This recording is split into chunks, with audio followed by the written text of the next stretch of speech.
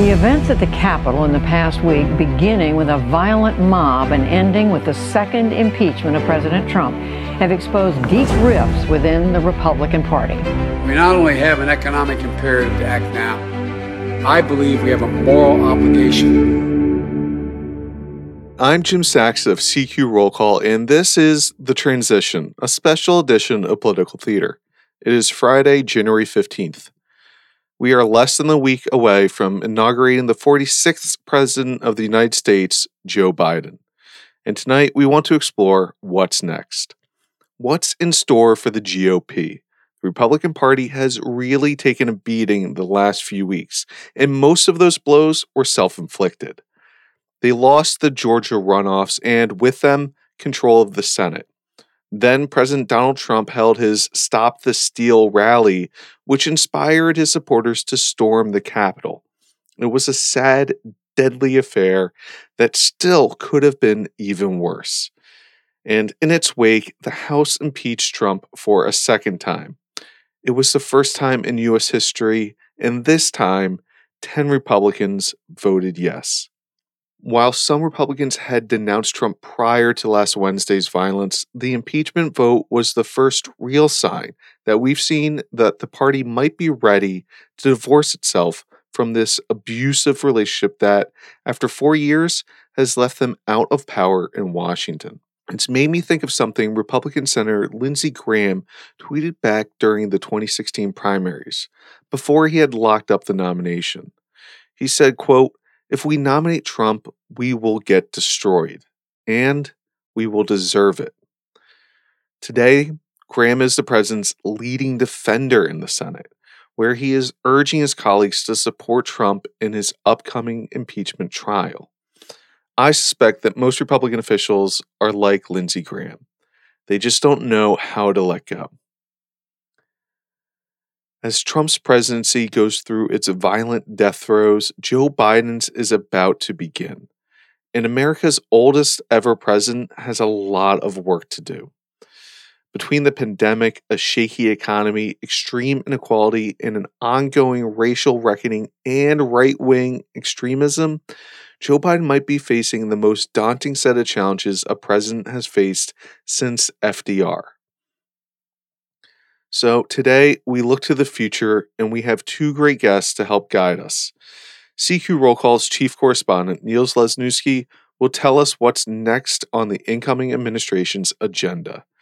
But first, our elections expert, Nathan Gonzalez, will help us figure out what lies ahead for the GOP. Nathan, thanks for joining us. Hey, thank you for having me. So, where do the Republicans go from here?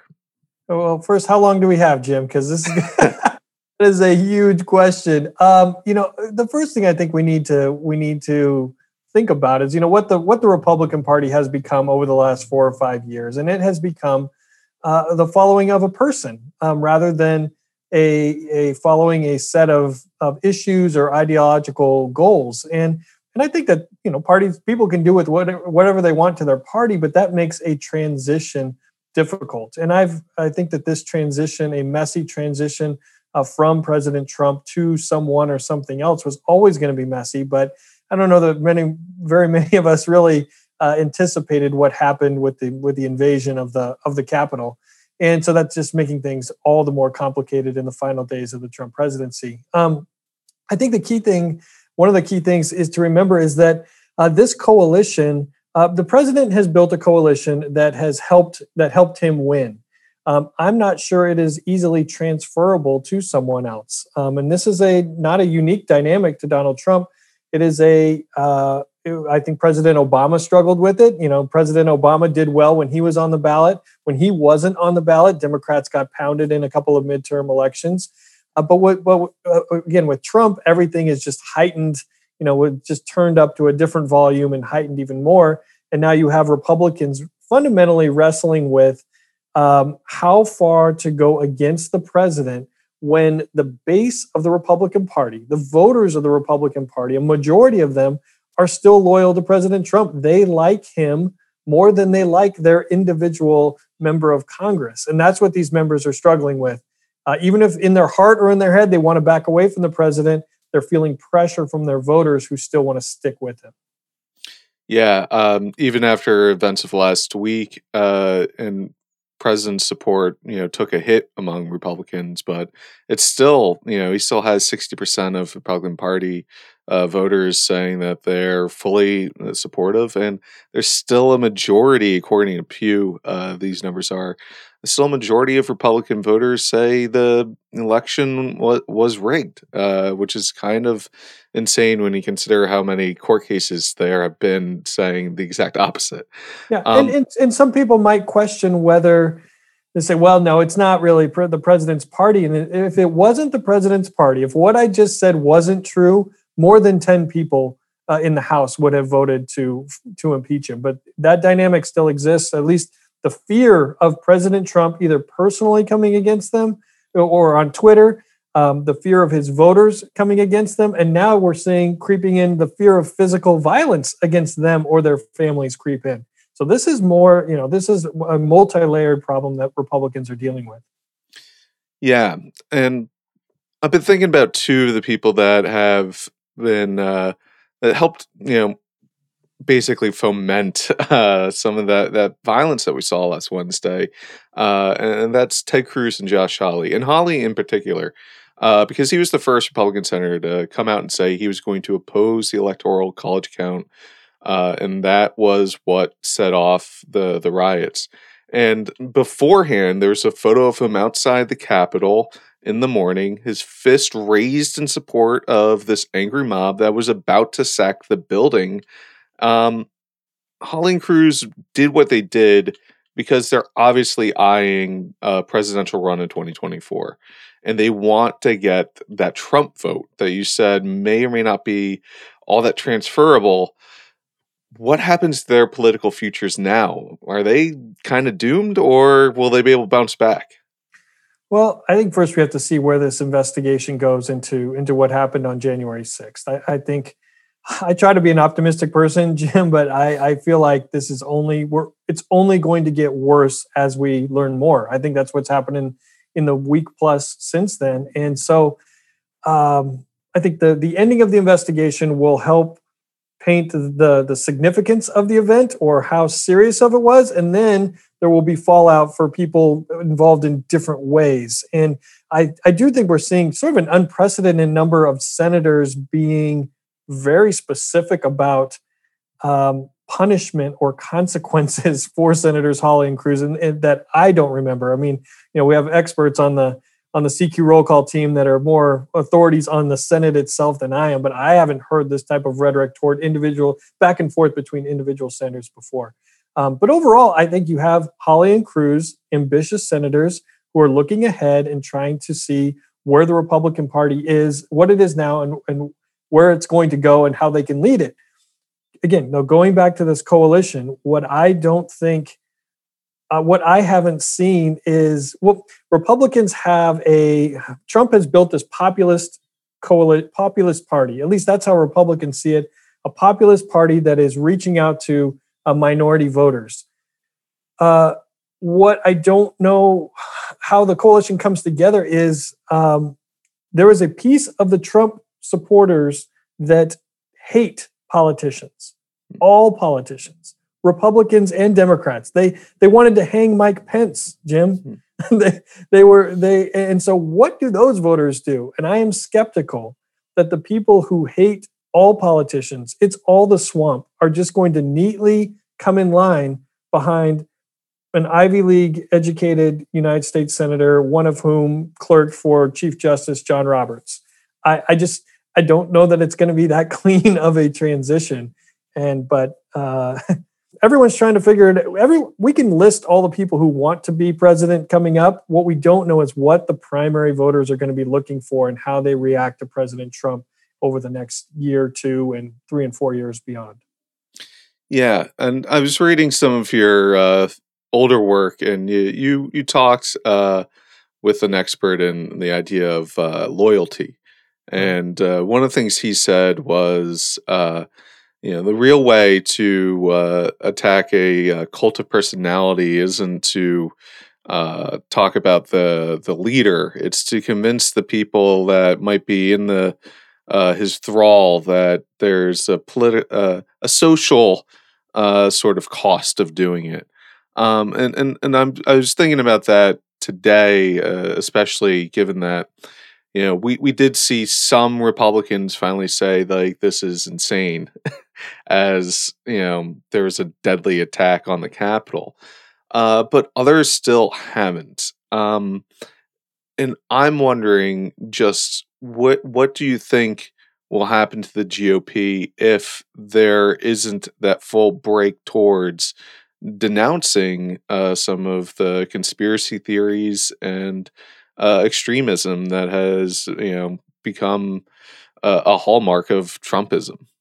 Yeah, and I would encourage everyone can look up on Roll Call. A couple discussions that I've had with James Kane is the name of this loyalty expert, and I think what the Republican Party, part of what it's going through right now is January 6th gave very visual elements to pieces of the coalition that might have been easy to ignore beyond. I mean, the coalition was kind of held together by for multiple reasons, but for people who didn't like Trump's personality, they were appreciative of the judges or certain policies and tax cuts and whatnot. But now some of the Trump voters are forced to look at the guy who's beating up a police officer with an American flag, or the guy who was wearing a Camp Auschwitz sweatshirt, and say, do I want to be involved in the same group as these guys? And that is I think that's a question that some Trump voters are wrestling with right now. We can talk about the post-Trump era, but we don't even know when that is, right? I mean, we have a fixed date of inauguration. That doesn't mean that he's going to be a non-factor, or that voters are instantly just going to turn off or turn away from him, again, because he has become their champion. He is the businessman. He is the outsider. He's cleaning up the swamp. The reason why he's getting persecuted is because he's doing the right things. I mean, that's the mentality, and that just doesn't vanish in an instant. Yeah, he has this weird hero narrative that has really taken hold there. And Jim, if I could add, Trumpism, he can also, along that line, he can deliver attacks or deliver things in a way that is just so different. And I would argue it might not be as nasty. This is going to get me in a lot of trouble, but when other people try to duplicate Trump's personality, it just doesn't work. I mean, it comes off, I think, as meaner and nastier, and they can't deliver it in the same way because they're not him, or they don't have the same the same persona. And so that's where Hawley and Cruz, I think, get a little bit sideways with the whole thing too. The other big unknown is what happens even if the Republican Party does drum Trump out. What will happen? What will he do? There's a chance that, he decides to run as a third party. And does that become something like, the Reform Party playing the spoiler in 1992 with Ross Perot at the head? Or does that subsume the GOP like the Republican Party itself wants to replace the Whigs, Well, if the Trump world, or if they are able to put together some sort of third party operation, then that would definitely hurt the Republican Party. I mean, right now, the Trump coalition as the Republican Party, that wasn't enough to win the White House, the Senate, or the House in the last elections. And so it has to expand in some way. So if you're talking about dividing it at all, that's only going to hurt the right side of the ideological spectrum in this country in terms of winning. But what can unite a party is the opposition, right? I mean, that eventually I could see the Republican Party coming together again against socialism and AOC and all of the terms and people that we've been talking about. But a lot of that depends on how much does President Trump continue to interject himself into the conversation and almost force these litmus test loyalty divides. And I don't think it's getting enough attention, but one way that Republicans can, I think, decrease the likelihood of him meddling in primaries against Republicans he doesn't like is to ban him from, or prohibit him from holding future public office, through the Senate trial and impeachment process. Because I still don't believe that President Trump is really a Republican.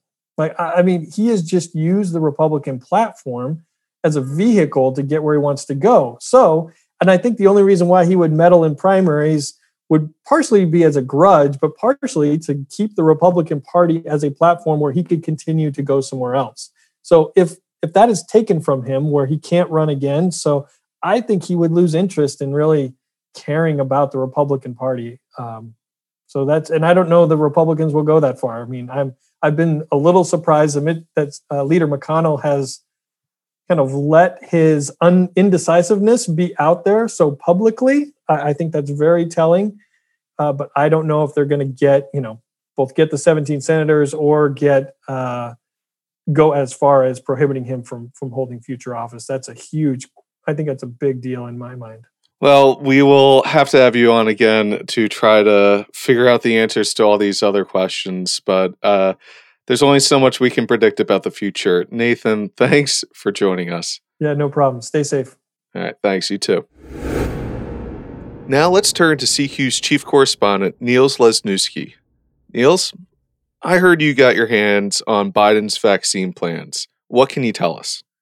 Well, Jim, the biggest thing that the Biden team is planning to do pretty much right away is they are going to use the National Guard and the Federal Emergency Management Agency to try to set up federally run vaccine centers, community centers, to try and get more vaccines out to more populations more quickly. They have a goal of 100 million doses in the first 100 days. So that's 50 million people, because a lot of these vaccines require two shots. And so that is one of the biggest pieces of the puzzle that they're trying to do. The other thing is, it seems like they may want the CDC, when they replace the CDC director in less than a week, to somewhat streamline the guidelines for which population sets get the vaccine in which grouping. Yeah, because up until now, the Trump administration has really let the states do whatever they want, which has led to a bit of confusion and really different approaches state by state, right? That's right. And while the Biden administration will also be sort of deferring to the states, the summary of the plan says that they basically think that it's time to move immediately into a phase where anyone who is 65 and older and anyone who fits a broad array of frontline personnel, from healthcare workers and those sorts of people who have already been vaccinated, but also to people who work in grocery stores, people who are K through 12 school teachers, that there's sort of a broad array of jobs that the Biden team thinks should be in the vaccination queue right now. And I think that some of that is that while there is a shortage of, or a limitation on the number of vaccine doses, there are also cases where there are places where the appointments aren't being filled or people just aren't showing up. And I think that that's why they're trying to broaden the base there. Yeah, it's a race against time. It's trying to get them out as quickly as possible is what a lot of epidemiologists have been saying. So in addition to fighting the pandemic, Biden has a pretty busy week coming up. There's the inauguration on Wednesday, and before that, we'll start seeing hearings for his cabinet nominees. But the hearings are coming a little bit late this year compared to past, right?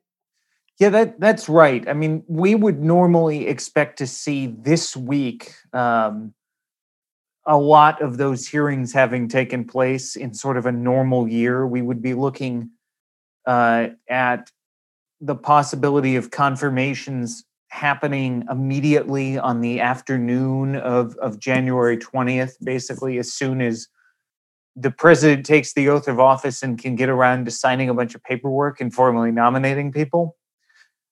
it's not clear that things will move ahead quite that quickly this year. They may, but there are now a handful of hearings that are scheduled for Tuesday, the 19th.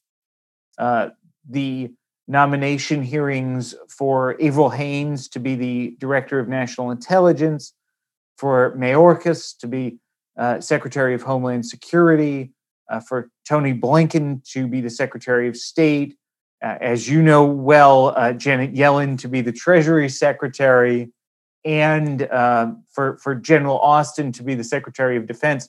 Those are all now scheduled for the same day, for Tuesday the 19th. So there's going to be sort of a confirmation palooza going on the Senate side of the Capitol on Tuesday, which is partially because the Senate wasn't in session this week. It's partially because they have decided to actually observe the Martin Luther King holiday on Monday and not be in session, and probably not be in town, frankly. But once those hearings happen, the confirmation process should speed up at least somewhat. So we have that going on. And then on top of all of that and the vaccine stuff, Biden also released this week his $1.9 trillion coronavirus rescue plan. And that is probably by far his top priority. It includes a bunch of long-term liberal legislative agenda items, things that they've really wanted for a long time, like a $15 minimum wage and a big expansion to the child tax credit. Republicans are already grumbling about it. But the big question is, will impeachment get in the way of tackling that and all this other stuff? It might. The sense seems to be from Senate Democrats, at least those who are making public statements about this so far. Chris Murphy from Connecticut did an event with the Atlantic Council earlier this afternoon, in which he said that the nominations and the COVID relief need to be the priority to the extent possible. And if they can figure out a way to delay the trial, to either do both at once or to delay the trial, they should do that. He said the trial shouldn't be delayed forever, that they should in fact have one at some point. But I think they are looking for an opportunity among the Senate Democrats to wait a little bit. Yeah, and I don't know if there's a consensus there, right? Because I know Senator Sherrod Brown of Ohio, who's going to be the incoming banking chairman, he said, earlier this week, Senate can walk and chew gum at the same time. They could handle impeachment, and they can also hold some hearings and get some nominees through the door and start work on some legislation. But I feel like that there are some hurdles to that. The biggest hurdle procedurally that I can see is that if there is frustration and objection from the Republican side to doing two things at once, there are 30 hours allowed for debate after breaking a filibuster on a cabinet nominee. And so you are looking at the possibility where if you only have the morning to be considering nominations, because under the impeachment rules that we all became too familiar with last year, at 1 p.m. basically everything else stops for the impeachment trial. If you're in session in the morning, it would take a week just to get through that 30 hours of debate on a single cabinet nominee. So we might be looking at, months before they can fill the cabinet. Yeah, that would certainly slow it down. And I guess that would be the first clear sign that Republicans were going to revert to their default position of obstructionism that they deployed at the start of the Obama presidency, right? Yeah, that would sort of be the obvious signal. How much consensus there is in getting these nominees through and dealing with the impeachment trial, and even dealing with the minimum amount of COVID relief that possibly be dealt with at this point is, I think that's the open question that we're going to find out very quickly. Probably, I think we'll have a very good sense of that by Thursday of next week. All right. Well, we'll have to talk to you on Friday again to see what happens. Niels, sounds like you're going to be extremely busy, so get some rest this weekend. Thank you. And that does it for this week of The Transition. I'm Jim Saxa. We'll be off this coming Monday, observing the Martin Luther King Jr. holiday, but we'll be back on Tuesday. For all of us at CQ Roll Call, thanks for listening.